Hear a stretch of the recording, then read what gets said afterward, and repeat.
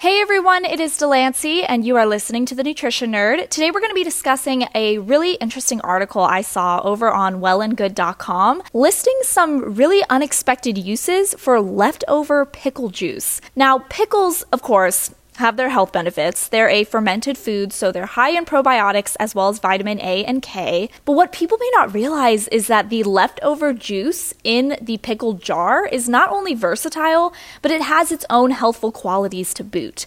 So according to the article's contributing registered dietitian, Melissa Rifkin, pickle juice actually has antioxidants, potassium, and sodium. And in healthy, moderate amounts, sodium can do a lot to help balance out the body's electrolytes, as well as team up with the potassium to help soothe muscle cramps.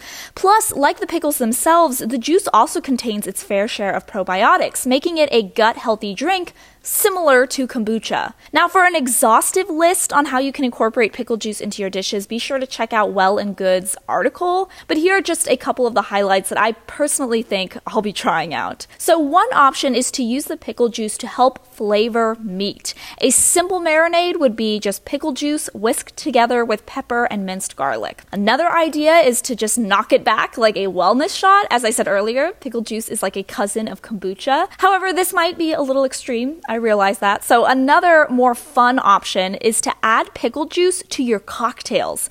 Apparently, there are recipes out there for adding pickle juice to martinis. Or you can add it to a Bloody Mary, which I think is actually kind of a cool idea. There's a lot of creative options out there, and if you are someone who regularly stocks jarred pickles in your kitchen, I highly encourage you to experiment and maybe give one of these a shot. This has been The Nutrition Nerd. Hopefully you learned something new today, and I will catch you in the next one.